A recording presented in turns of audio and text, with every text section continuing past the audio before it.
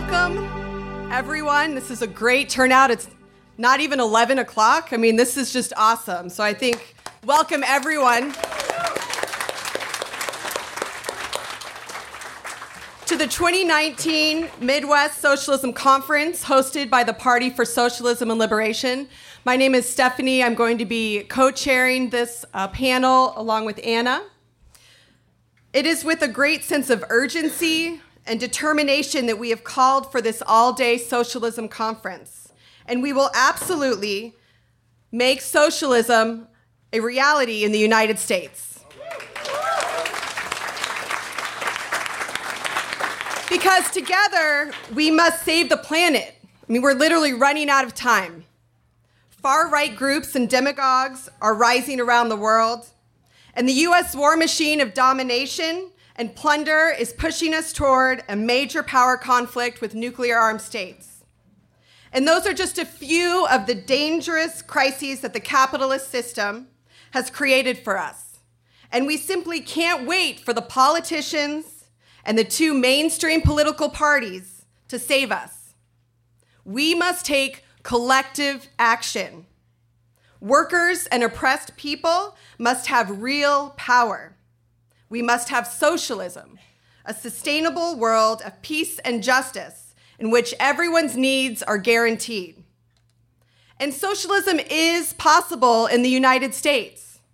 Workers already make everything run, and the economy is ripe for socialist planning and coordination. Everyone can have all their needs met and so much more. Racism, sexism, and homophobia can be defeated by a united working class fighting for the most oppressed people. And the people of the world want and need peace, not war.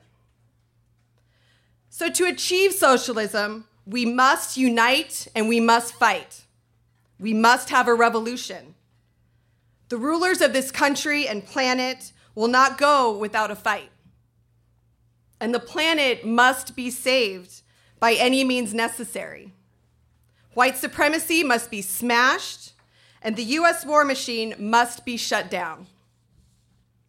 So with that, we have a lot to cover today, and I'm super, super excited to do that with everyone here. We have people from all over the Midwest as well as all over the country, and we should get to know each other here today, too, throughout the day. So we have a full day. We have two plenaries, one a special panel, and then two sets of different workshops. With that, we have a quick special welcome by Alexander. Thank you for being here. Thank you for joining the struggle. Socialism will win.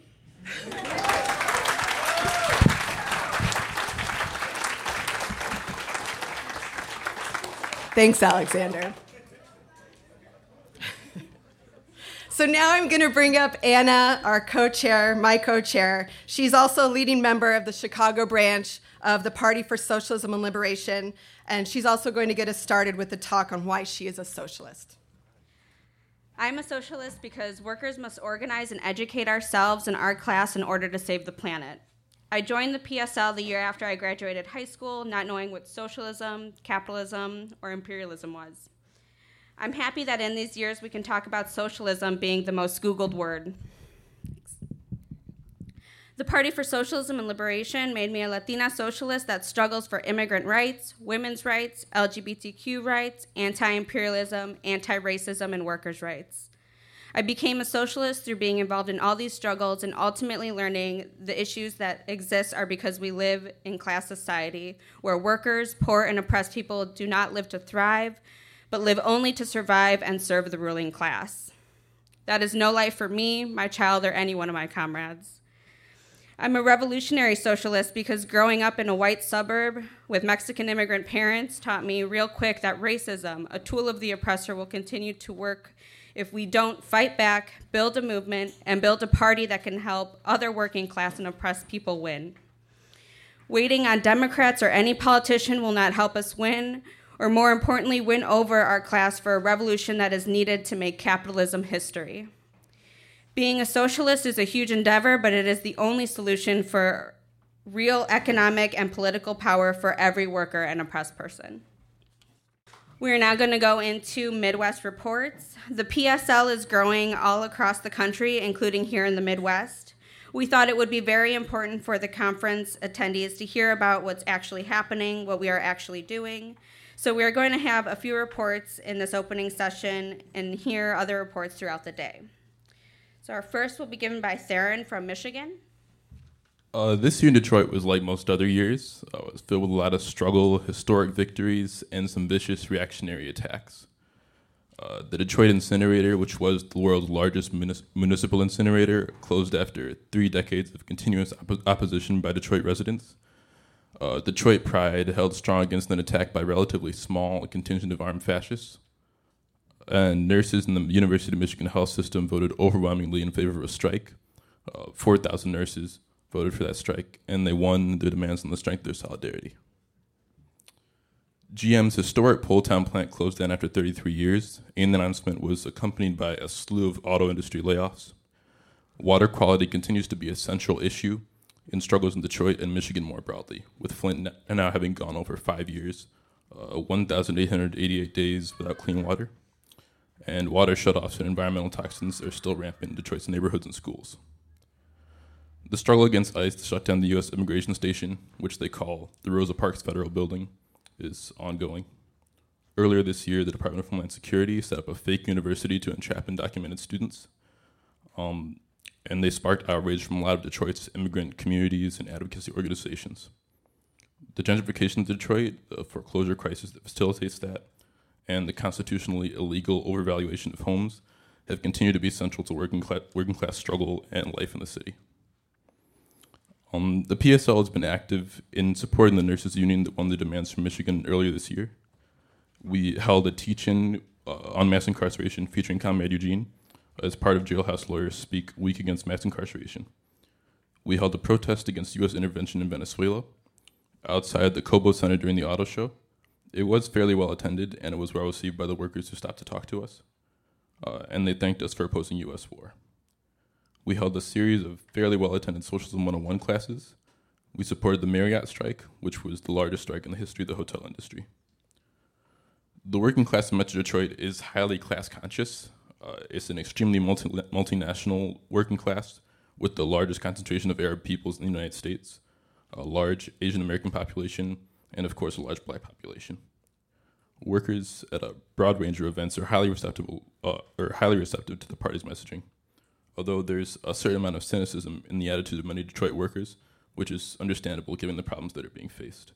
But we feel Detroit and Michigan are primed for a resurgence in the socialist movement, and working assiduously to inject the party, our analysis, and our resources into the struggle in Detroit will be a significant step forward for the working class in this country.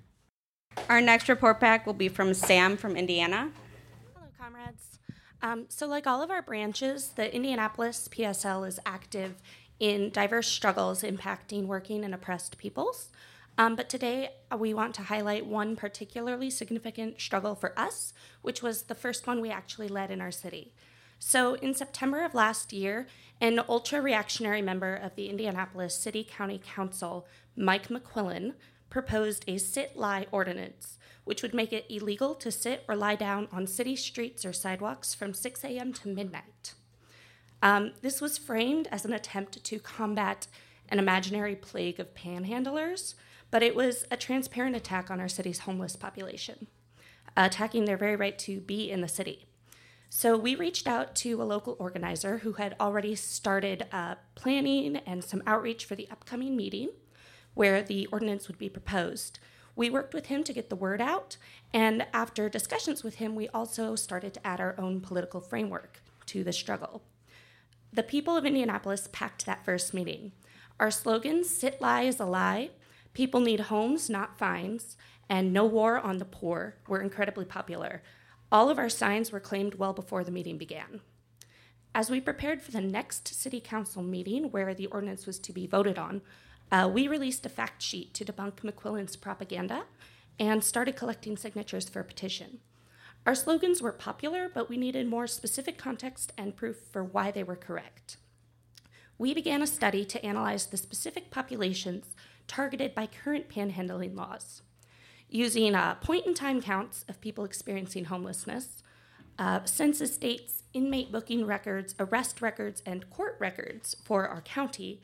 We conducted this study, we gathered all our info, and we found that despite Black residents only making up 28% of the city's population, they accounted for 55% of panhandling arrests or citations. 62% of all those arrested or cited while experiencing homelessness were Black. Our policy paper included concrete proposals for addressing homelessness. We found that there are nearly 14,000 abandoned or vacant homes in Marion County, where Indianapolis is located, which is more than enough to house the approximately 2,000 to 4,000 homeless people on any given day. Further, we amplified the work done by existing organizations within oppressed communities, particularly those of the Black liberation struggle. The next City Council meeting was overflowing with opponents of the ordinance. As people began to take the microphone to speak out against it, we heard our agitation repeated over and over again. Speaker after speaker noted the abundance of homes relative to the homeless and the racist enforcement of existing panhandling laws. By showing up en masse and speaking out, the people of Indianapolis defeated the ordinance.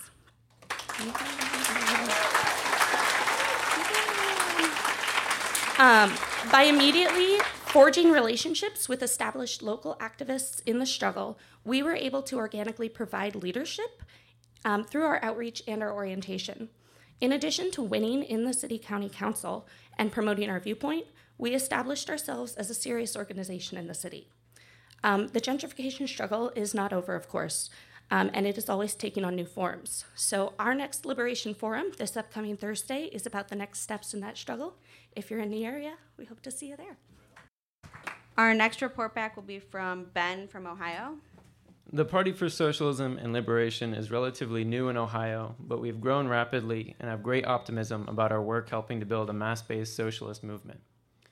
In Ohio, the state and local governments continue pushing far-right legislation, from the state's de facto abortion ban to Dayton's anti-homeless street safety law, which in effect gives the police the right to fine people who have been forced to resort to begging in the streets.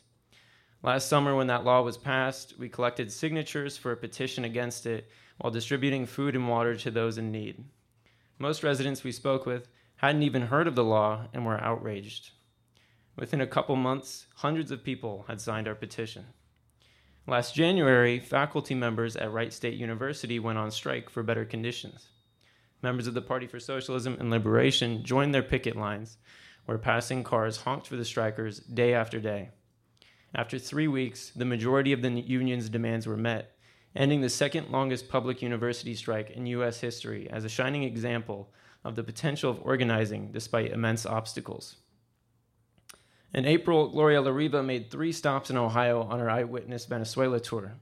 At these events and at our demonstrations against U.S. aggression on Venezuela, it is always obvious that working-class people are eager for alternatives to the corporate media's lies. Last month, the city of Dayton made national headlines when an organization affiliated with the Ku Klux Klan came with the intention to recruit new members. In a historic display of solidarity, a wide range of progressive organizations and community members came together to outnumber the handful of Klansmen by a ratio of 100 to 1.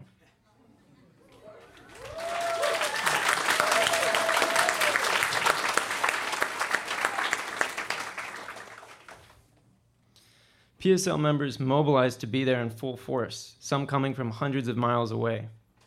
2 of the most popular chants were, "The people united will never be defeated," and "Cops and the Klan go hand in hand."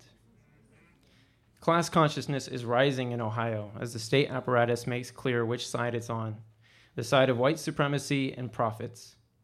More and more working class and poor people are embracing class unity, and some are even joining the Party for Socialism and Liberation and adopting our revolutionary outlook. Let's continue to build. I'm now going to read a solidarity statement from the Communist Party of Turkey. Dear comrades, on behalf of the Communist Party of Turkey, receive our revolutionary greetings. We hope that the Midwest Socialism Conference 2019 of the Party for Socialism and Liberation will contribute to your struggle for a better world, and that it will equip many workers in the Midwest America for this struggle. We hope it will serve as an important step to recruit masses to the light of socialism as the only real and viable alternative to capitalism, today's rotten and barbaric order. We wish fruitful discussion among participants and success for your conference.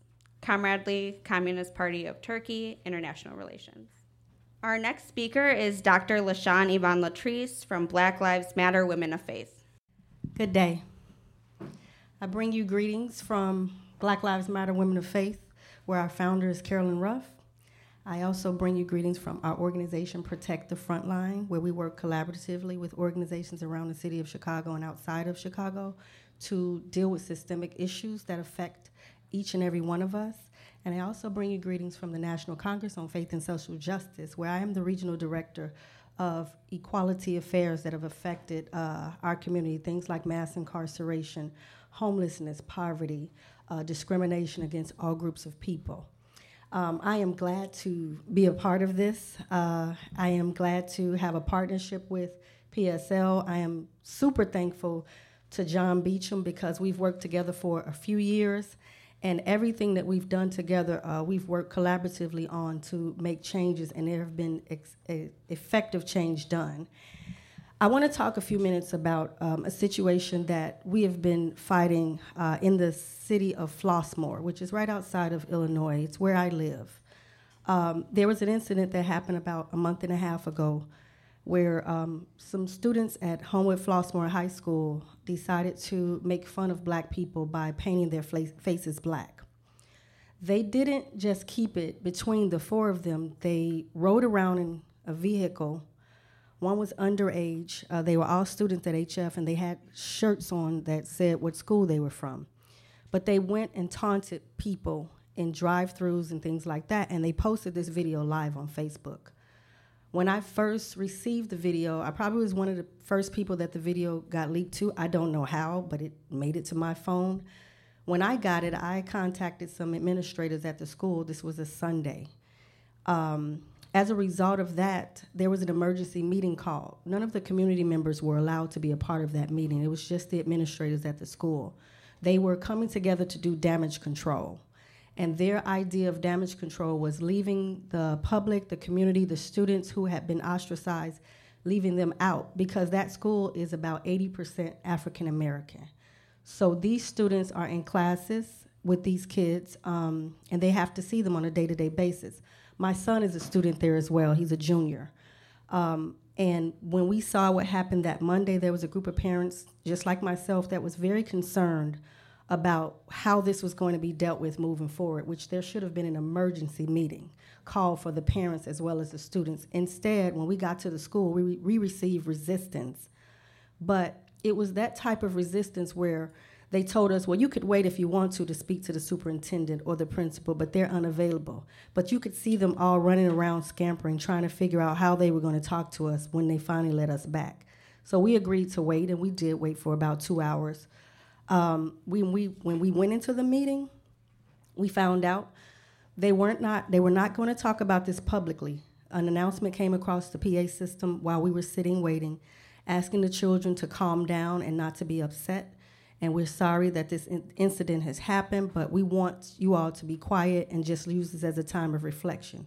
I was deeply insulted by that message, and I'm sure we weren't supposed to hear it, but we heard it. And so it made the situation more heightened. So we connected with a group of student council members at that school, and we staged a walkout.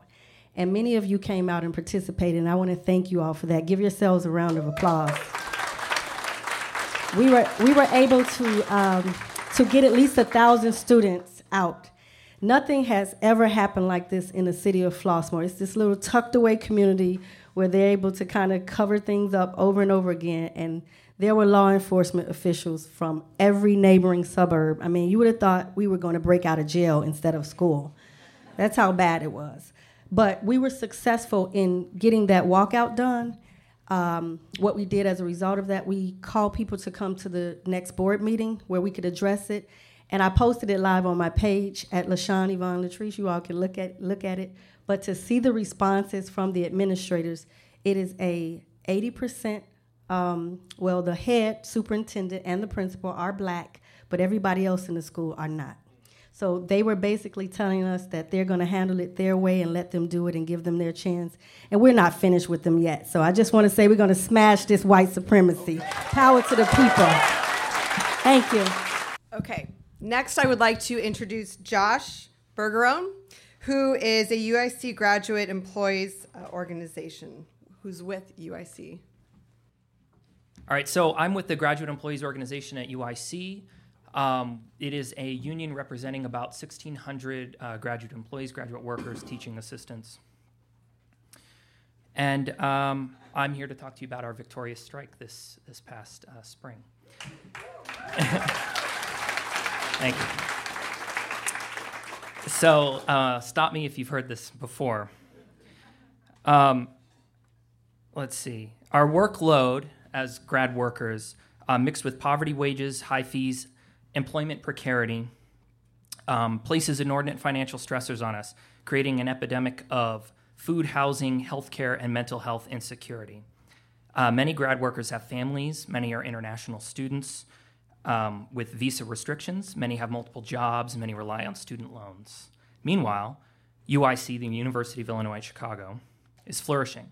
They spent $100 million on a new residence hall, hundreds of thousands on annual bonuses to administrators, and have drawn up a $1 billion master plan of expansion for the next 5 to 10 years. Despite these gross disparities, the millionaire administrators claimed to be at a budget impasse when we met to negotiate for our new contract. But our union exists to unify us and struggle against these conditions. Beginning in March of last year, we met with the university administration to negotiate a new fair contract in good faith. This continued without progress for a year, including 6 months without a contract. Finally, in March, we voted, 99% of us voted to approve a strike, so overwhelming support for the strike. We withheld our labor from campus life. We engaged in daily pickets, frequent rallies, interruptions, bargaining sessions, and other events. While on strike, we received an outpouring of support from dozens of departments and organizations across campus, including a newly formed undergrad student union, and also from the faculty union, who were also negotiating for a new contract. We also received support from dozens of unions and several progressive politicians across the city and state, including the Chicago Teachers Union, dozens of educator unions from across the country. The striking Chicago Symphony Orchestra played a free concert for us at a rally. Delivery workers with the Teamsters refused to cross our pickets to deliver packages, and even Bernie Sanders tweeted his support for our strike. Many organizations and unions saw our struggles as intricately connected to their own and joined our pickets in solidarity. As our support base grew, so did our resolve. The university administration engaged in illegal intimidation tactics, gaslighting, and attempted to recruit scabs to prevent interruptions in campus life. But despite their assurances that the semester would continue as normal, by week 3 of our strike, we had shut down nearly 1,000 classes.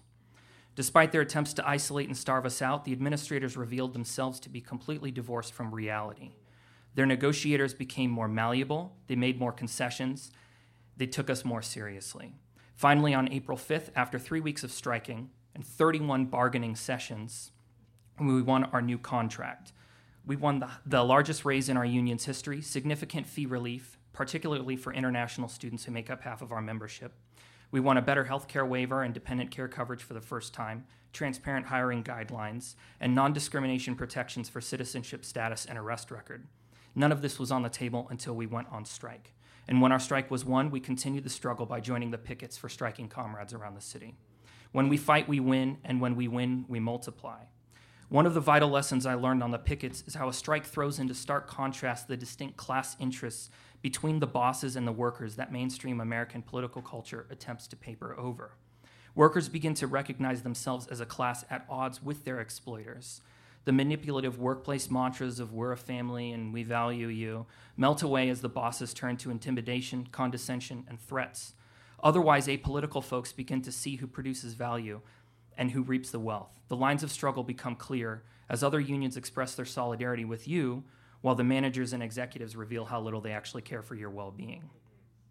The union struggle and the strike is a transformative experience. It's radicalizing, clarifying, and energizing. Higher education, all education, is a public good. It should not just be for the wealthy few. UIC publicly prides itself on its diverse working class student body, but when it does not treat its workers with dignity and pay them a living wage, it creates an environment where the most marginalized cannot thrive, and our working conditions are our students' learning conditions. This exploitation creates a ripple effect that exacerbates structural inequalities, doing a fundamental disservice to our community. But there's a nationwide fight back for the common good against neoliberal austerity and the corporatization of public services, particularly among educators at all levels. Our struggle was energized by that strike wave, and our victory has helped to further mobilize workers across the city and beyond. This is the year of the working class. Our next speaker is Ali Hassan from People United Against Oppression. Hello, everyone. My name is Ali Hassan. I'm a coordinator with People United Against Oppression. And I've been asked today to talk about the ongoing crisis with Iran today. And before I do that, I'd like to thank Answer Coalition for the opportunity to speak here. It's a great topic. It's going to be a challenge to cover it in a few minutes and do justice with the topic at the same time. But basically, if you've been reading the news lately, it's all about Iran these days, right? Crisis over crisis over crisis. And really, if you delve into the details of it, this is a manufactured crisis. You know, if you find out there was an oil ship tanker that was basically attacked in Iranian waters and it claimed to be owned by a Japanese company. Well, they didn't really connect the dots that basically what happened was they claimed that there was a mine that basically went off in Iranian waters that caused the explosion on that tanker. Well, the Japanese company owners basically said, no, we actually saw things flying towards us that caused this. This is a manufactured crisis, right? Now, if you look at the next thing that happened 2 days ago, we had a drone that was brought down in Iranian airspace. First of all, why is a spy plane in a foreign country? That's the first question that comes, right? I mean, you and I, we all live in houses, right? If someone puts a bug or a camera in my house and I take it out, is that my problem or is that whoever put the bug's problem, right? So, I mean, if you really look at it, it's just mind-boggling how stupid and I have to use that word, I'm sorry, I'd rather use something else, but, you know, I try to keep my speeches PG-13. But if you really look at it, it's just mind-boggling how stupid they think we are. Right? I mean, you know, you have a spy plane, a drone, flying in a foreign country's airspace. It is brought down, and all of a sudden, President Trump is like ordering an attack. And then at the last minute, he pulls back because probably someone, and there are very few people in his close circle told him that, hey, you know what, it's not a good idea. You were spying on them. Right? So here's what the real problem is, right? Yes, Iran is literally basically the focus of the last few days, and I should say probably most of Trump's tenure, right? As soon as he comes in, what is the first thing that he does? Pulls out the Iran deal, right? That's escalation on our part, not on Iran's part, right? But you know what? I can go on and talk about Trump, and I'm sure all of us can, right? That's a unifying factor these days, right? But at the same time, you have to look at Iran, right? The problem isn't a manufactured crisis of Trump. This is a manufactured crisis of our foreign policy, right? I mean, this chaos has been going on for 50, 60 years now, right? I mean, if you remember back, in the 2016 elections, Bernie Sanders came up with the comment on, do you remember the CIA coup in 1953? Right? Do you all remember that in the town hall, in the debates? Well, that's actually true. We did do a coup in Iran in 1953 to basically depose the elected prime minister Mossadegh at that time. And why did we do this? Why did we go through the effort of putting a coup into a country? Well, because he was nationalizing big oil, nationalizing the oil industry in the country at the time, right? For the longest time, we've been supporting, and you know what? We've been supporting a lot of bad people throughout the world. Iran's history supports that statement. There was an Iranian dictator, the Shah of Iran, that ruled there for 30 years. He ruled there for 30 years because of us. We installed him there. We made sure that he was there. And he was a dictator, right? I mean, if I can talk about the Shah of Iran for a long time now, but I'm just going to make it easy on everyone. He was the MBS of the 50s, 60s, and the 70s. Mohammed bin Salman, right? He wasn't a bone-cutting Mohammed bin Salman, but he did everything else.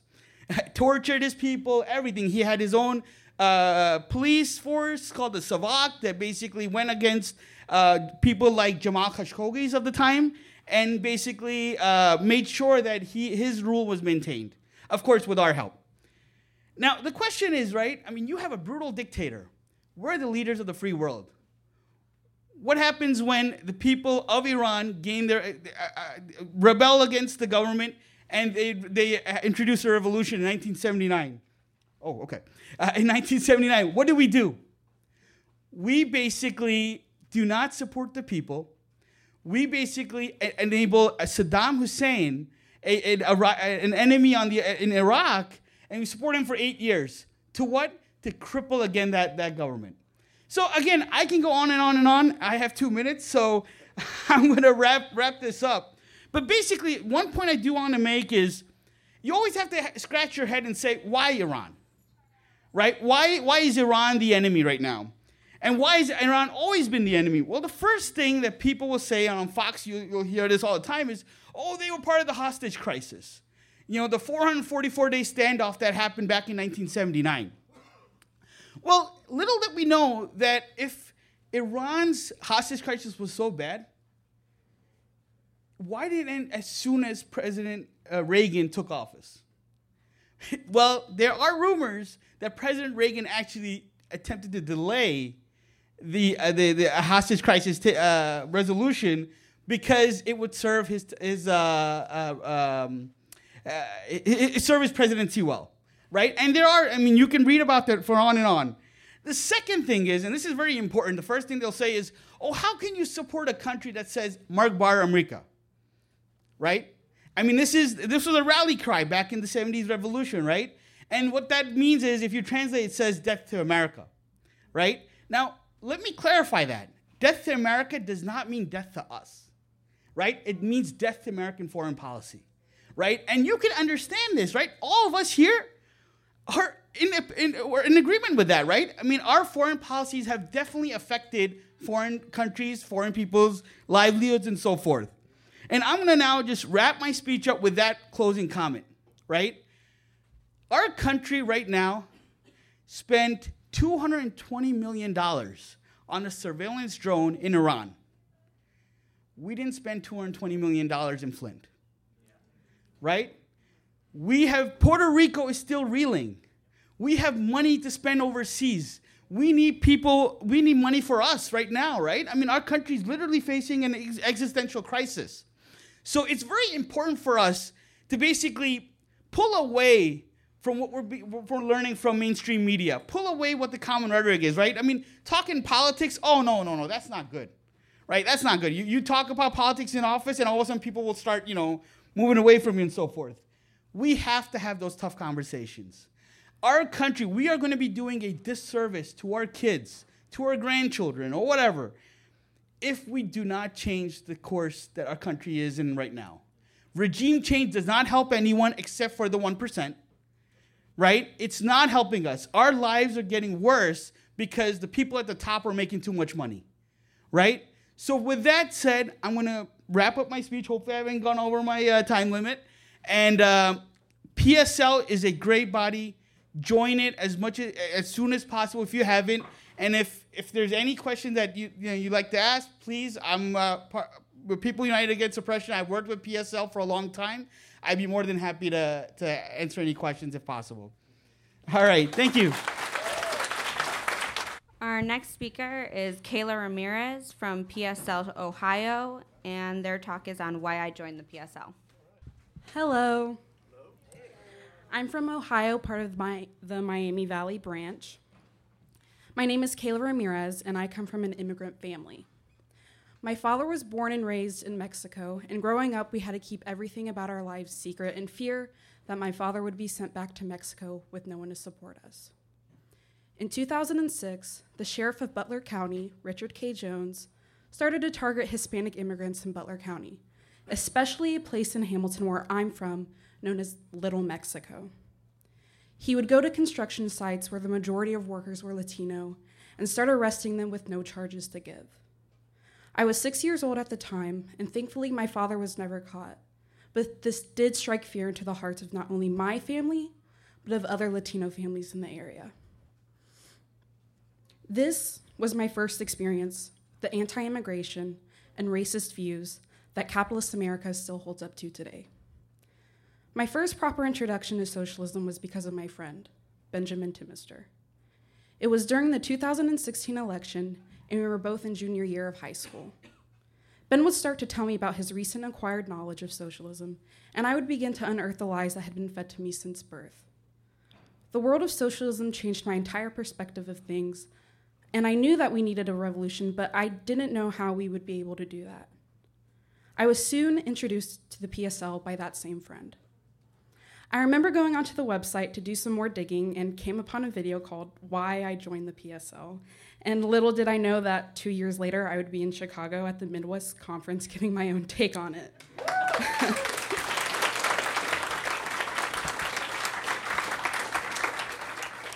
I would listen to the comrades in the video talk about their experiences with unionization of the party and how devoted they are to fight against the oppression of all workers.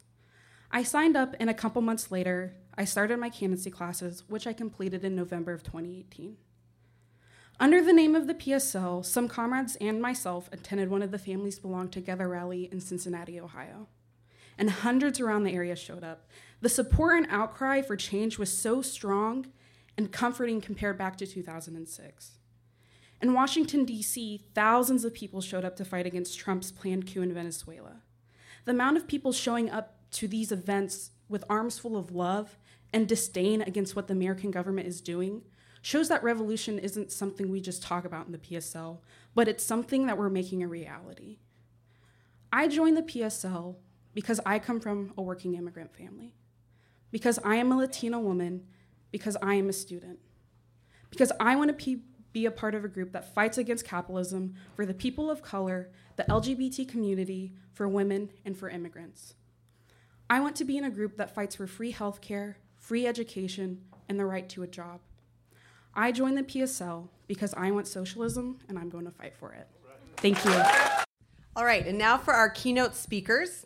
First, I will introduce Eugene Puryear, host of By Any Means Necessary, also author of Shackled and Chained, Mass Incarceration in Capitalist America. Eugene is a PSL member from Baltimore. Welcome, Eugene. Stephanie, I really appreciate it, and thank you to all the comrades here in the Midwest who asked me to attend. I think this is my third consecutive Midwest Socialism Conference, so this is like part of my yearly agenda. My own view is it gets better every year. You have your own thoughts, but it's a great crowd. I'm very happy to be here, and I'm always very happy to be in Chicago. I see we're very tight with the time. We got 15 minutes, so I'm going to try to hit a lot here, or a little bit. We'll see.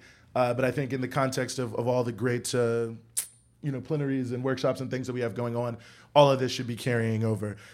Obviously, this is it's always an important time to talk about the fight against white supremacy. But I think in the context of this weekend where we're in the shadow of, we don't know exactly how it's going to look, but the possibility of these mass immigrant raids by ICE that could actually start this weekend, could start Monday, could be millions of people. Obviously, I think it brings this issue a lot closer to our heart in many ways, and also our struggle. I think immigration is an important issue to look at this, the role that white supremacy plays. And I think it was mentioned earlier that it's a tool, right? It's a tool of the ruling class to divide workers. I think it's an easy thing to say, and it's sometimes a harder thing to conceptualize. But I think the struggle of immigrants for their own rights and to demonize them really speaks to this so heavily. Because when you really look at what's happening, scratch the surface a little bit. What are Republicans who are sort of leading this fight? What is their real plan around immigrant workers? Now, it's not actually to kick everyone out of the country.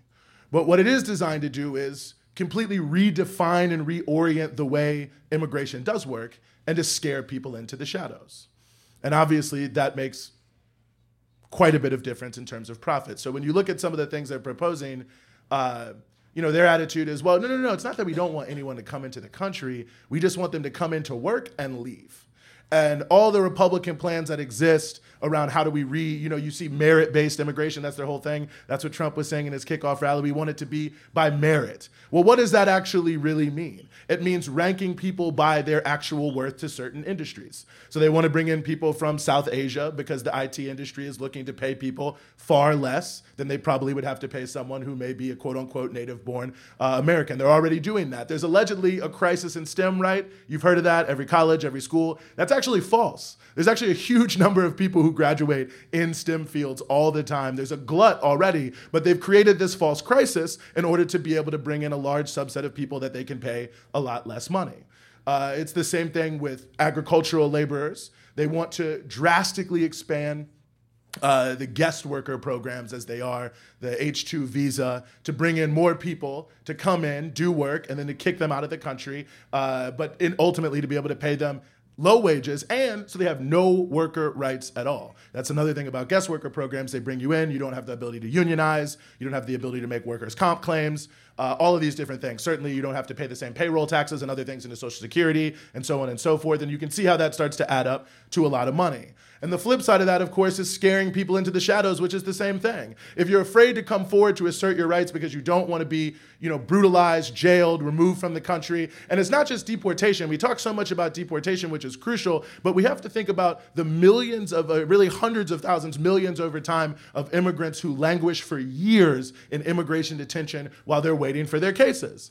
And something like, I don't have the stat on the top of my head. Someone is going to have to look this up for me, so don't quote me on this, but, I don't know, maybe do quote me, but fact check me. Like a third of cases when they get resolved, it turns out that the person wasn't even in the country, quote unquote, illegally, whatever that even means in the first place. If I invest $1 million in Mexico, I'm a great businessman, but if I'm a Mexican and I come here to work, somehow I'm an illegal immigrant. Doesn't make any sense to me. No human being's illegal. But in their parlance, that's the system. And I think that it's extremely brutal in so many different ways on the whole chain, from the arrest process to the deportation proceedings. But when people are scared, they don't come forward. So, look at one of the things the Trump administration is doing now below the radar. Unfortunately, the media can only cover Russia or something Russia-related or something to do with the campaign, so you may not have heard this. So in meat processing plants like chicken, pork, or whatever, where they cut it up, package it, and so on and so forth, there are, everything comes along a line, right? And it's a real dangerous job. People who know about this, a lot of it involves like these giant knives actually in chicken plants where you have to just cut like hundreds and hundreds of chickens every few minutes in the course of it. So it's one of the jobs people like lose the most: fingers, arms, musculoskeletal injuries, they call them. So obviously line speed is critical because the faster it goes, the more likely you're going to make a mistake, the more likely you're going to lose a limb or die. And there's government regulations around line speeds. So now the Trump administration is trying to eliminate all line speeds in pork processing and chicken processing, despite the fact that their own agencies are saying that this is extremely dangerous and will kill many people. But who are the majority of people who are starting to work and have over the past few years in these plants? It's primarily undocumented people, many of them from Ethiopia, from Somalia, from Eritrea, and people who obviously are in a very precarious circumstance, not just from the immigration piece, but also the anti-terrorism laws that target their communities even heavier, so they bring the double-edged sword against them. And I think what you can see there is if you're afraid to come forward, you're not going to complain about the fact that this is a completely unsafe workplace where anyone could die at any time and there's no recourse. That's obviously very good for Tyson Chicken, even though it's bad for workers. And so that's what I think, just one small example or subset of examples that we can have that I think speak to the idea of how white supremacy and racism is a tool to divide people. Because what does it mean to have all this anti-immigrant rhetoric? It creates the entire agenda, the entire sort of world view that allow these things to go forward, because people are demonizing immigrants. We got to get them all out of here. They're stealing our jobs. We have to, they're bringing crime into the country. Also not true. Completely factually false in every way. In fact, there's at least one study that says that not only does it have no effect, which is what they said for years, but that now it actually seems that crime goes down in places that have more people who are coming from different countries, more immigrants who are coming in. So not only is it not true, but it's 180 degrees. But when you have that, then people aren't going to stand up against raids. They're not going to see it as wrong. They're going to see them as the enemy, and it makes it easier to push people into the shadows. It makes it easier to change around labor laws, to make it harder and harder for people to make a living and for capitalists to be able to treat people even worse. So there's your connection right there between racism and white supremacy and the ruling class and the policies that they pursue. You know, one other element of this too that I think is important right now, and you know, I don't like to talk forever about, you know, what Trump is doing, but I think to some degrees he's the president, right? The CEO of the US government, and that's sort of the chief seat for managing the capitalist affairs of the nation. And some of the things he's doing, I think, are setting the tone. Is, you know, even more insidiously in many ways, white supremacy is also a tool used to divide different groups of people of color. And this is actually becoming very central to the Trump administration policy. You know, we saw it in his speech last week. He spent a lot of time talking about, or not a lot, but a decent amount of time, more than he normally does, talking about how Democrats have destroyed the black community and how they allowed drugs and immigrants to come in to take the jobs and destroy the communities and so on and so forth. That's his line. Now, there is some kernel of truth that Democrats are responsible to some degree for the unbelievable social situations in so many black communities around the country, deindustrialization, mass incarceration, and so on and so forth. So it's not to let them off the hook. I think we can just look at, you know, Joe Biden's history, among others, to see it. But obviously, that's not what Trump is talking about, right? He's basically saying black people, even though it might seem like I'm a racist with all these things I'm saying about immigrants, I'm really for you, I'm just not for them, and that we should unite against them as Americans because this is what's going to improve our livelihood and our lifestyle. You know, spoiler alert, that isn't what's going to happen. There's actually no proposals by the Trump administration of any substance to bring large numbers of jobs to people. I even saw last week they're trying to give $1.9 billion to these companies in Pennsylvania, Ohio, and West Virginia to make these plastic plants, right? They're going to build these giant underground storage tanks for ethylene, which is like a massive cancerous chemical. And so I'm reading it and I'm thinking like, oh, like lots of jobs. Is going to be 10,000 jobs, 20,000 jobs. Well, the one plant they've built so far in Pennsylvania, it's 600 permanent jobs. And it's just like, okay, well, there you go, right there, right? But when people aren't thinking about that, they're thinking about they're not thinking about the capitalists as the enemy. They're thinking about some other person in a competition over scarcity. Then it's easy to sort of elide the real issues and to move past the real issues and what's really, in fact, going on, and the fact that they're not doing anything for workers. This entire thing, whether it be immigration, you know, whether it be this appeal to the black community, all of it is just designed to reinforce neoliberal policies that aren't doing anything for working people at all, but lowering salaries, making working conditions much worse, certainly making just the overall social conditions of how people live significantly worse. Look at the cost of living in almost every major city and even most small cities. I mean, we talk about gentrification in big cities, but even many small towns. I was in Morgantown, West Virginia 2 years ago, and people there were like, gentrification is kicking us all out. Most people wouldn't think about that, but obviously it's happening. So you see all these things that are happening. So how do you keep people focused in some other direction than the actual reason for why their lives are being completely destroyed? You have to find some way to make them focused on someone else. And I think that's why white supremacy is so pernicious. I mean, it's pernicious in many other ways. It's completely false. It's dehumanizing. But in a very practical sense, it becomes a tool that prevents people's lives from coming together by keeping people from uniting themselves to fight back. And so I think that our task here is critically important on this issue. Without class unity, there will be no real progress. As long as people are fighting amongst themselves for a small amount of crumbs rather than fighting for all the food on the table together, we're all going to continue to lose out. I think that's consistently clear. I think it's been clear over time in the history of this country, that's for sure. And I think now is a moment where we have a political regime that has decided to sort of switch strategies, right? Because you had a while there, you know, the Obama administration, other places, where they tried to make like diversity a good thing, a cool thing. We're all for that. We're not really doing anything for anyone, but we're all for everyone, you know? We want everyone to be out here as president, but we don't want you to have, you know, affordable housing. But be that as it may, it's now, I think, a switch back to a more just hammer-like approach. We're gonna try to crush people under our thumb. we're going to make conditions as bad as possible. And the only way to really address that issue is to find a way to not only divide people, but also control people. So in the context of mass incarceration, that's why you have all these Republicans who are like, yeah, we should reduce the number of people, and some Democrats who are for mass incarceration. Let's reduce the number of people in prison. That's absolutely, it's a problem. It's a scandal, some of these prisons. But what are their real proposals to turn society into a prison?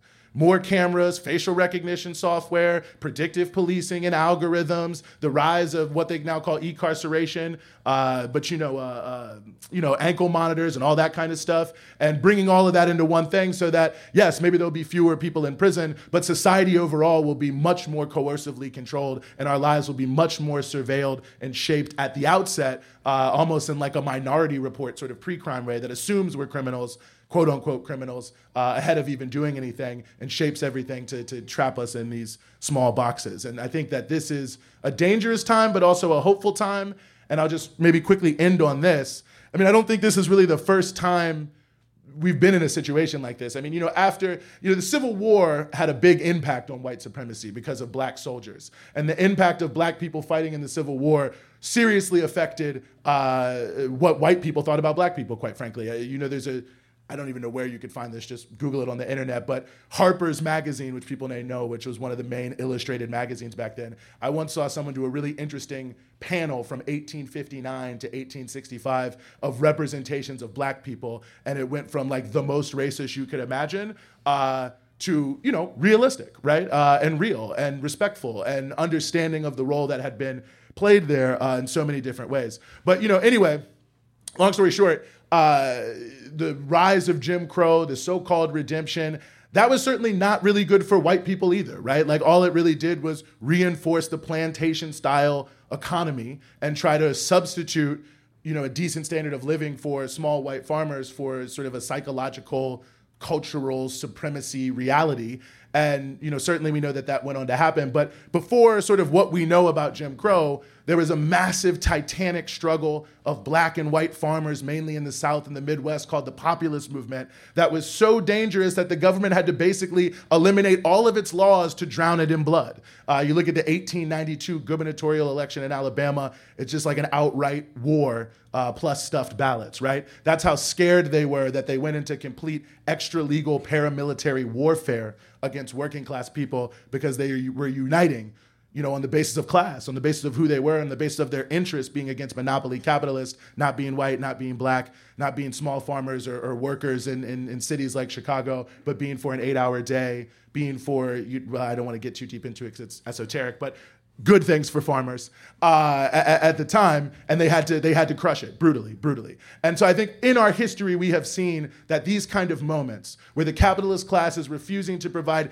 any sort of benefits for anyone, they're launching the most vicious attacks on everyone, and they're using the most disgusting racism to divide people, that when we have forces like the PSL, like progressive political forces, that can bring to the forefront the reality that united we can win more than we ever could in any way, shape, or form divided, that we can build big, bold, world-changing struggles that can turn this country around, that can turn this world around, because that's what it's about now. You look at climate change, that can turn this world around so that we're talking about the needs of people, not the needs of profit and corporations. So I'll stop there, and I thank you very much, comrades, and I'm looking forward to the rest of it. Our next speaker is Natalie Harizi, editor of Breaking the Chains magazine, a socialist perspective on women's liberation. Natalie was the 2018 socialist candidate for California Insurance Commissioner who received over 300,000 votes. And Natalie is a PSL member from San Francisco.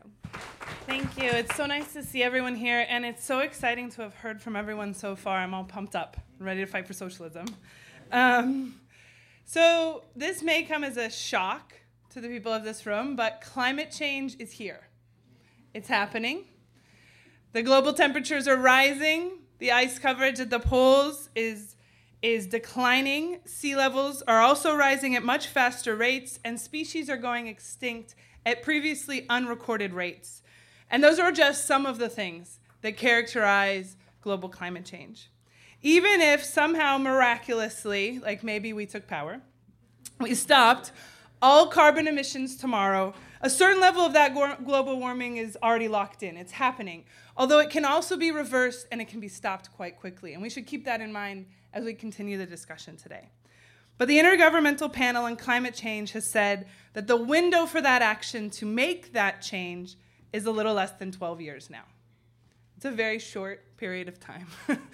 My daughter's 3, she'll be 15 by the time we have to change this around. Scientists can't say for certain how it's all going to play out over those 12 years because they're actually dealing with incredibly intricate forces in the climate.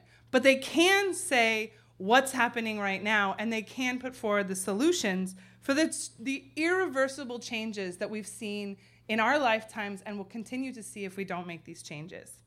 The amazing thing right now, and we witnessed it just yesterday, I don't know, maybe, did people see the news from Germany and the protests yesterday? So there were 40,000 people who came out yesterday in a pretty, not a big town in Germany, in Aachen, but it's right next to one of their largest mines. And they'll be blocking that mine over this entire weekend. And it's part of an ongoing set of protests across Europe that happen almost every Friday, led by young people, by students primarily, that are taking direct action, that are coming out in the tens of thousands and then shutting down areas of contamination and toxicity to bring notice and advisement to this issue of climate change. The Yellow Vest protests in France are also reminiscent of the struggle that's building, the Extinction Rebellion in the UK, and there's a huge climate strike building across the world, coming out of Latin America, actually, for the fall, that we're hoping people will participate in the United States as well. So the people know it. We obviously know it, because I didn't surprise you at the beginning of my talk. And the politicians also know it. People know this. It is a scientific consensus of what is happening, but the politicians aren't doing anything. And I was actually hoping to kind of share the video of Dianne Feinstein. How many people have seen this video? Yes. Okay, so a decent number of people have seen it. And if you haven't seen it, I recommend watching it. I sort of read about it. It's not the same. Like when you watch this video of this politician from California, so she was mayor of where I come from for a very long time, and now she's a senator, along with the other clique of wealthy people who sit in the Senate and do nothing but obstruct justice. And she is confronted by a group of young people, very young people. Some of them look like they're maybe 7, and others are older, they're 16 or 17, and they're asking for her to support the new Green Deal and to recognize the issues with climate change. And she is patronizing, rude, she interrupts them, she tells them they don't know what they're talking about. When one of the younger people says, but we are your constituents, we are your voters, she says, how old are you? And the girl says, well, I'm 16. Well, then you didn't vote for me. And it ends with her saying, I actually know much more than everyone else in this room. And here's my proposal, and the new Green Deal will never pass. And this is how the politicians in capitalist America treat the issue of climate change. They ignore the movement, they ignore the solutions, they ignore the plans for action, and then they talk about what's feasible under the capitalist society. And it's not just in the United States. I don't know if everyone saw yesterday, but this politician in London, Mark Fields, just grabbed a protester, pushed her, and then took her by the back of the neck and walked her out of a dinner so that the climate change protesters couldn't have their own speech about what real action could be taken. So why? Why are these politicians so adamant? And these aren't like Republican politicians. I mean, they're very adamant about it. But even the most liberal politicians aren't taking up the real cause to action. Because it's an important question. Why? All of the science is there. We know the research. We know the data analysis. The solutions are even out there. They've been developed. They technologically were ready for the solutions. Some of them are out of this world insane, like the idea that like just trading carbon on the market might work. That we're not talking about. We're talking about real, actionable, sustainable practices that exist and are not highly in use, but they exist and have been researched. So again, why? Why aren't they doing it? It's because the capitalist system itself, the structure of the system and the way the system is developed is the obstacle to taking the change we need now to save the planet. And of course, the people who live on the planet need that to be saved. The capitalist mode of production can actually be blamed for the rapid escalation of global warming. So we know where to place the blame. We know why everyone uses the pre-1950 climate climate research is because that's when it all blew up and out of control, and when they ignored everything about environmental protections and environmental limits to just ravage the earth in the interest of profit. But not only that, do they this constant drive for the increase of profit, push the capitalists in absolute chaos to just develop wherever they can to dump their toxicity, but also they constantly take advantage of the structural and institutional racism of this society to dump toxicity and move their operations where they think they'll get the least amount of resistance, which over and over again is proven untrue to them. And all we have to point to is the fierce resistance at Standing Rock. But that example is one of many examples. In my hometown, the example of Bayview Hunters Point and the struggle that's gone on there not for years, but for decades against what's been done to the Black community in San Francisco or in Richmond, California, or here in Chicago. I was just reading recently about air pollution studies, about what's happening to the south side of Chicago in terms of the air that people have to breathe. Over and over and over again, you see that the structure of this society is such that environmental toxicity and degradation is carried out over and over and over again, and it's targeted to the most oppressed sectors of society. So the system bears the responsibility, but it is also the greatest obstacle to changing the situation, to confronting it with a clear plan of action. That is because there is a deep structural shift that needs to happen in order for the planet to survive. And the structures of capitalism, the way that it's designed, the courts exist in the interest of people who are making profits off that environmental destruction. So sometimes we win things over the course of the mass movements, and we can talk about this in so many different ways, but we also won the Clean Air Act. We won environmental protections, and those have been chipped away at. Now Trump is sort of taking a bat and just trying to destroy them completely. But we're at a point where every little gain we make isn't enough at this point, and even that is chipped away at. So the system-based solutions that we need are not going to happen under the capitalist system. The other point that is important to make about why this system is such an obstacle and why the deep shift needs to come from beyond the system is how clearly tied the economy and the system of production is to oil and to fossil fuels. Since World War II, the dollar has really been tied to oil. That's what it's tied to.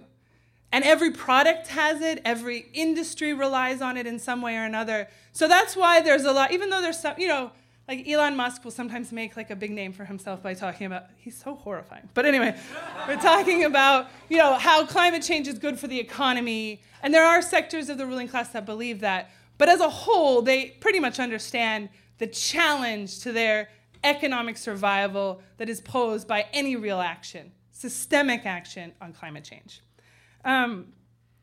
But as I said, we're sort of far past those incremental changes anyway, right? We're past the point where they can take 20 years to argue about whether the new Green Deal is economically feasible or not. And there's a lot in there that wouldn't work out because it's based on the ideas of private ownership. It's based on using private investment to make these changes, and it just won't work. It's not going to work the way we need it to work. So what's the question then? The finite resources of the planet, the forests and the oceans that provide the atmosphere that maintain life, that's what they do. They can't recover fast enough for us to continue this way. The world needs a complete uprooting of the production and consumption-based system to one that's based on meeting the needs of humanity, and the planet at the same time. Both the people and the planet, we need a revolution. And that sounds huge. It has always sounded huge. It's even sounded huge to revolutionaries who believe it's possible and work for it. But then, as in the case of the Russian Revolution, when Lenin just before the revolution said, I'm not going to see it. I'm not going to see the revolution in my lifetime. He did see it. Because that change can happen so quickly. And the movement that we're seeing happening, 40,000 people, young people organizing in Germany, young people here willing to walk into Dianne Feinstein's office It was a very uncomfortable situation for those young people. But you could see that they were like, wait a second, this is how we're being treated. And then other people saw it. This is how the capitalist system treats even the youngest of people who are willing to fight for their own survival and for the survival of the planet. And so we see in that the beginning of the movements, and we don't know if the movement is going to come based on climate change, or if it's going to become based on the struggle against white supremacy, or where that flashpoint is going to come, but we know we need it. We need to be prepared because it is a revolution that is necessary to make these very deep changes in society that the planet requires for its survival. How much time do I have? Okay, I see it. Okay. So I want to talk a little bit about what that might look like. How do we see this playing out? Like, obviously, we can't put out a blueprint and say, hey, this is how the revolution is going to happen, and this is what socialism is going to look like in the United States. We're not going to do that. But it is important to think about it, to think about if we were in that position of power and we had the ability to carry out a program, what would it look like? What does it mean when we say all these words about restructuring the economy or asking for a planned economy? Because that's what we need. We need that planning that doesn't happen in capitalism because it's everyone for themselves. It is not us, right? It's the owners of the corporations. Each corporation is fighting for its own rate of profit, and it creates huge amounts of chaos. We want the opposite. We want a planned economy that is capable of making rational decisions based on the needs of the planet and of humanity, the majority of us. The science and technology are all there to immediately shift to powering the world on wind, water, and solar. That's something we could do almost immediately. Sustainable agricultural practices exist to protect the soil and adapt to drier conditions that are already happening. We're seeing that in my state for sure as the wildfires are out of control. Just the waste of resources, of energy, of food. Just that sort of high waste that exists under capitalism because those products don't exist to feed people. This society doesn't make food so you can eat. Thank you. It makes food so someone else can make profit if you can afford to buy the food that's produced. And if you can't, they dump it. They don't give it to people who are hungry. They let it rot on the side of the fields. Literally. There are mounds rotting in the state of California and across the Midwest, as dairy farms close across the Midwest as well, and small farmers are pushed out. This is the situation that we face. So we have kind of a plan. And what would it look like? What does an ecological, socialist transformation of society entail? First, it means ending all fossil fuel and nuclear energy use. Yes. It means creating a distributed energy infrastructure based on the renewable resources that I mentioned earlier, connected through a smart grid. It means rebuilding cities where we need to provide jobs, education, healthcare, cultural and recreation centers within walking and biking distance of the places where people live, of restructuring public transportation so that it exists and is accessible and free for all and also sustainable. It means retrofitting existing buildings and building new buildings that are net zero energy. All of this is possible, completely possible. It means rebuilding rural communities to have equal access to all services because we have very unequal access. It means zero-emission public transit and high-speed rail. It means restoring and protecting natural lands, forests, habitats to increase carbon capture capacity and species diversity that then aid in wildfire prevention. It means restoring coastal wetlands and reefs. It means protecting populations that are vulnerable to sea level rising, which doesn't happen right now. As the sea levels rise, capitalism just says, all right, sorry. Sorry if you've lost your home to a wildfire. Sorry if the sea levels are rising. There's nothing we can really do about it. It means restructuring the production and consumption system based on need rather than profit, restructuring the agricultural system, and restoring the oceans and coral reefs. Those are the specific plans of action that are part of what a socialist program needs. But none of this can happen without us. Unless we build that movement, unless we speak out, unless we join with those young people who are willing to walk into those offices and sit down in front of those minds and really build that movement with the consciousness of socialism and fighting for that revolution. So please join us. Thank you. Our next speaker is John Beecham, coordinator of Answer Chicago and co-host of Crashing the System podcast. Thank you so much for Natalie and Eugene to come out to Chicago to be with us and to speak and to stay within the 15 minutes. I appreciate that. I myself am going to respect you and stay within the 15 minutes as well. I promise. The first thing, I'm going to take a little prerogative as one of the organizers of the conference to not talk about the subject I said I was going to talk about for a second. Because I'm originally from California. I want to say two things. That Clean Air Act that was passed was a result of struggle. There was a massive environmental struggle. In places like where I grew up in Los Angeles, I mean, kids for whole portions of weeks, because the smog was so bad, couldn't even go outside. And if they did go outside, they'd come home and they would have red eyes that would water for the rest of the night, have very hard time sleeping. I mean, like, this was after the industrial boom, and there was industry in Los Angeles. You know, there was the space industry. Now, there were industry, the shipyards and everything, and even steel.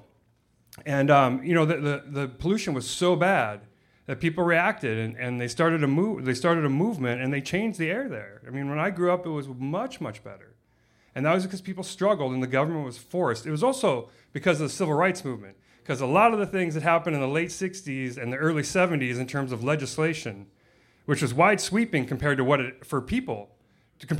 ever happened in this country, was all the civil rights movement. PBS, which was free education for poor and working people, for their kids, right? That didn't happen before the civil rights movement. It happened because of the civil rights movement. Federal grants for people to go to college and billions of dollars to build community colleges and state universities. That was the civil rights movement. So too was the Clean Air Act. All of these things. So too was Roe v. Wade.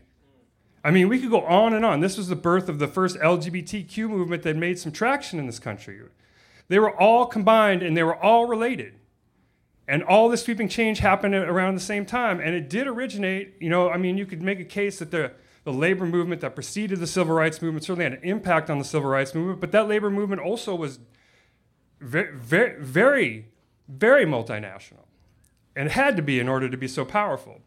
But the civil rights movement, and we're talking, it was a long time ago now. Well, not a long time ago, historical timeline, but for most people's memory, that's a long time ago. The profound nature of what was happening in this country, right, where people were uniting on a working class basis and won a whole bunch of stuff.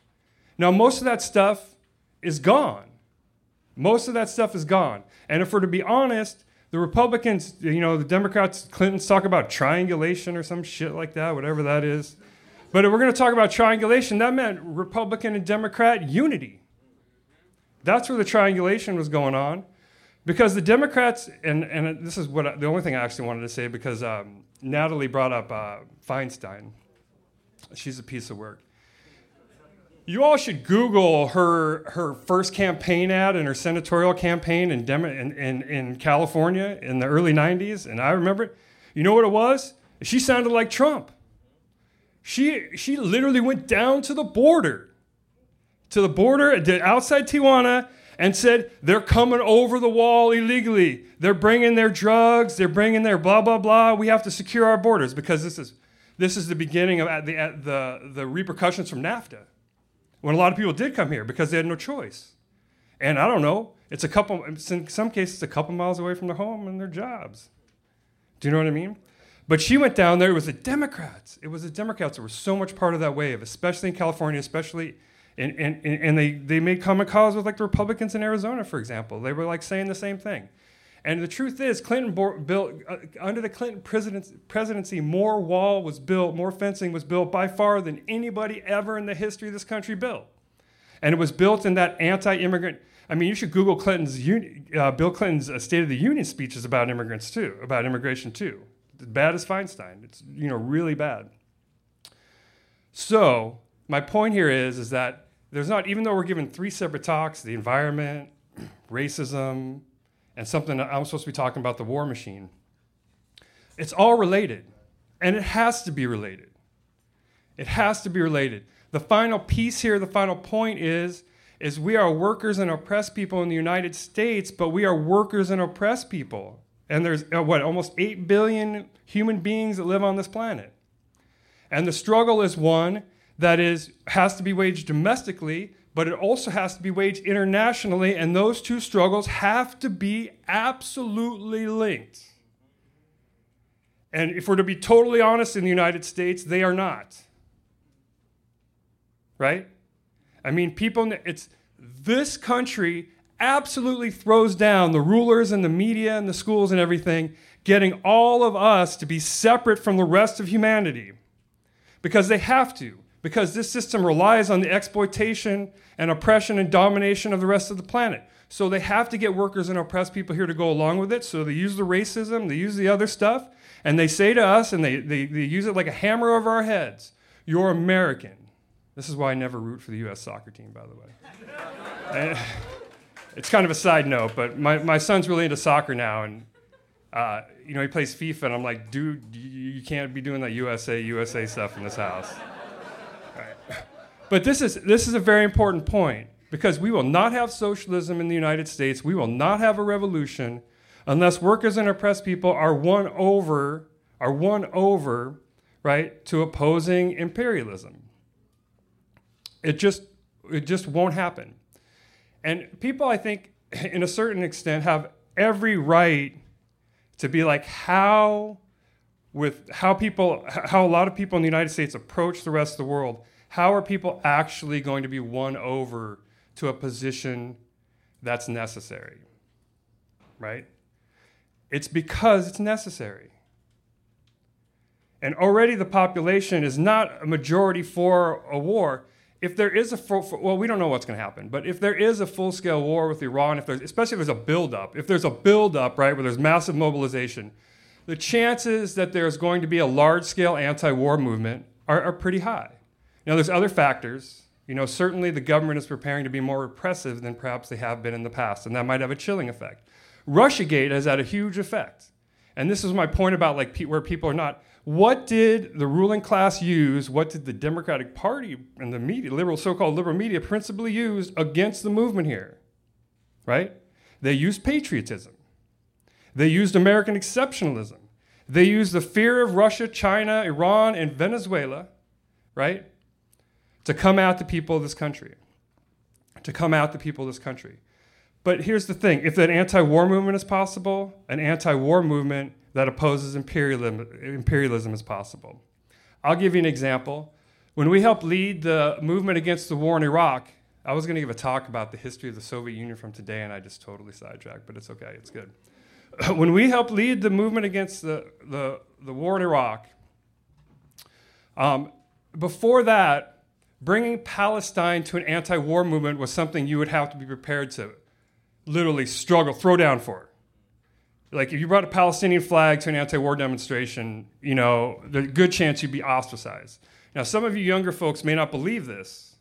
I mean, actually, you probably don't, because if you're just if you're anti-war, if you're for justice, and you're not you're not raising a Palestinian flag, or you don't have a Palestinian flag at social, you're like, everybody came here and knows what that is, and yeah, that should be there, right? So, but that was not the case. So the Answer Coalition, with Palestinian groups in the Answer Coalition and allies, carried out a principled struggle, but a struggle nonetheless. And even those forces within the anti-war movement that resisted the slogan in the occupation of Iraq and Palestine, not a difficult slogan, just justice, neighbors, but a lot of the movement resisted it. Those forces now are all on the quote-unquote right side because they have no choice. And it happened because there were millions of people in the street, and there was a part of the anti-war movement, which we were part of, that was able to convince and win people over to, and people got to know Palestinians. There were Palestinian speakers on the stage. I know, you think this is what? But it's true. And there's so many examples. The component of revolutionary socialism is to see things, right? There's 120, 25 of us, 130 of us here. It's not 2,000, it's not 3,000, right? The major component of revolutionary socialism is to understand that the necessary things for the majority of the planet are always in play once a struggle is undertaken. That people can be convinced of that, right? Like, for example, in the example of Russiagate, most workers and oppressed people, right, even though the movement has been squashed, they're not paying attention to that. I mean, it's not deeply seated into them like Russian hatred. Now, it trickles down, right, or trickles across, and it seeps into everything. There's an assumption that's made. But how deep is that really? Is it really that deep? And I'll give you another example. Was anybody here alive September 11th? Were you conscious? Do you remember going outside and there was no American flags anywhere and there weren't songs on the radio saying God bless America? What was that one song by the country singer? At least I know I'm free. That shit was everywhere. You go to the store and it's like, at least I know, halftime of the football game, at least I know I'm free. And like, it's like, I'm glad to be an American, or at least I know I'm free. You know? No, seriously, all over the place. You know how people have the Bears and the Blackhawks flags in their car? Everybody had, I think that's when it got started. The USA flags, like, it was like a parade. Every single day it was like a freaking patriotic, it was 4th of fucking July every day in this country, right? You know what? 2 years later, there was 1 million people surrounding the White House demanding an end to the Iraq War. In 2012, was right, February 2012, right? Or was it 2013? Where there was the biggest day of anti-war demonstrations ever in the history of the planet. Where you got people in Asia, Africa, Europe, Latin America, did I forget a continent? And here in the United States, we were having demonstrations where I was in Los Angeles of 50, 100,000, 200,000 every freaking month. Every month, right? So that's a pretty short time, right? And why did that happen? How was consciousness transformed? Right? Well, it was transformed first and foremost because the Iraqi people resisted, but people were out in the streets even before that. Right? People were out in the streets to resist the war even before that. And why did that happen? Well, I mean, usually it's directed at the Republicans, but there's no basis for working and oppressed people here to trust the government at all. Why has socialism become popular? Because Eugene has toured the country in a barnstorming thing? I mean, I wish it was true, you know, and convinced everybody that they need to be, that socialism is now good in the United States of America, right? I mean, that's not how it happened. It happened because the conditions are such that people are susceptible to the idea that the status quo is unacceptable and that an alternative is possible. And the Republicans fucked up. That's the last cuss word I'll use. They messed up, and what they did is they started calling Obama a socialist and everything that was good and progressive socialism. And so people started thinking about socialism. It's often how things happen. The right wing messes up or attacks us or goes too far. And then Bernie Sanders said, I'm a democratic socialist, right? I mean, that's not a whole lot to get. I mean, what was that like some earth-shaking revelation people had? Did they go up to the mountain and get the 10 Commandments? You know what I mean? Did some like socialist Jehovah's Witnesses like barnstorm? That's not what happened, right? It was the conditions, right? And it was things that happened. It was things that happened that made it possible. But at this point, we have to wage a struggle for what I would call, and I don't want to get too. I'm not trying to say genuine socialism, but I'm saying genuine socialism, right? Which means we are for working and oppressed people having power over society. We are for building a party that can govern in the people's name, in the interest of workers and oppressed people. And in order to do that, we have to impose, this is the only thing I wanted to say, we have to oppose imperialism. We have to teach a science, almost, I don't want to say a religion of opposing socialism. You know the last time the United States fought a war that was quote-unquote progressive? Some people are going to think I'm going to say Civil War. Maybe you weren't thinking that. There hasn't been anything close since then. I mean, you just throw everything off the table. It hasn't been anything good for anybody, people here or people there. But even the Civil War, I mean, the Lincoln administration had to be pushed, nudged, cajoled. They had to start losing before they did it. And it was the 200,000 black soldiers who fought for their right to fight in miserable conditions in the U.S. Army, under racist conditions in the U.S. Army, who risked their own lives, and it was the abolitionist movement that backed them up and filled their ranks. And it was some German Marxists too that came over here and were like officers in the United States military. Like, should be a war against slavery. That's who won that war. I'm not even going to give the United States. I mean, we can. I shouldn't go too far, but I don't even want to give the United States of America the credit for that, right? Because what did they do a few short years later? The United States rectified with the white supremacist, right, slaveocracy. A slaveocracy, I don't care what they tell you, read their secession documents, they're racist as hell. They're saying we are leaving the country to protect slavery, and God has ordained us to lord it over black people, and black people should be on plantations and enslaved because of the color of their skin, and because they are naturally, their skin gives them, they're more climatized towards working in the cotton fields. That was the Confederacy. That's this country, and if they do that here, how can they export anything called democracy or humanitarian, yada, yada? It's not possible. It's not possible. Now, we have to be patient with people when we're trying to explain this, but we also have to be bold.